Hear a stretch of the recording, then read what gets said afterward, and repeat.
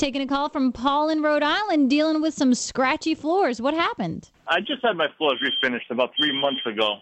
And, Okay. Wait, are you backing up right now? I was in a vehicle. I'm sorry. It's okay.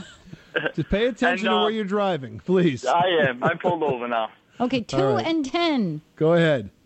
And I get the surface scratches on my hardwood floor. It's not gouged into the floor, but scratched, I'd say, below the first or second layer of polyurethane. And I was just wondering, how can I get that out to a nice even finish again?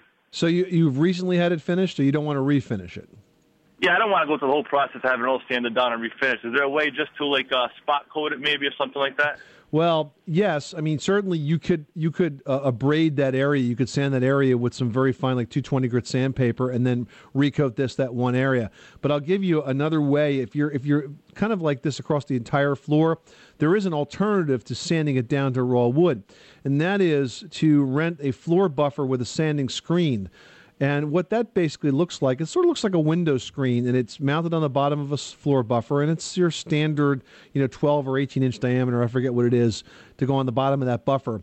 And you can go through the entire floor with that, and it basically just smooths out those scratches off the surface, and then you mop on another coat of polyurethane, and you're back to a totally new finished floor without having to use the big heavy sanders that grind it down to the raw wood.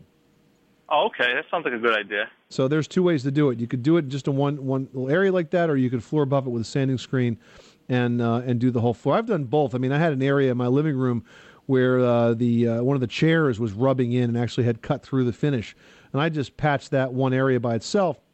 And, when I first got done, you could see that it was shinier than the rest, but give it a couple of weeks and it kind of blends in. It'll all even out. And then in other cases, I've actually used the floor buffer and done the entire floor and then mopped on a new coat of urethane. When you put the urethane on, though, make sure you use oil-based urethane. Do not use water-based polyurethane on the floor. It's just not tough enough. Okay. All right, Paul? Thank you very much for your help. I appreciate it. Well, you're welcome, Paul. And I tell you what, for calling in tonight, because you're dealing with home improvement questions, we're going to give you one of the Money Pit American Homeowners Association memberships. How's that sound?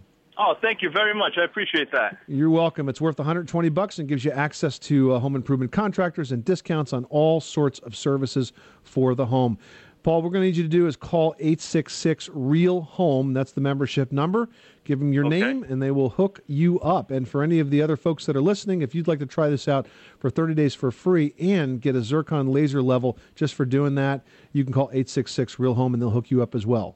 Paul, thanks so much for calling us at 888-MONEY-PIT. Thank you.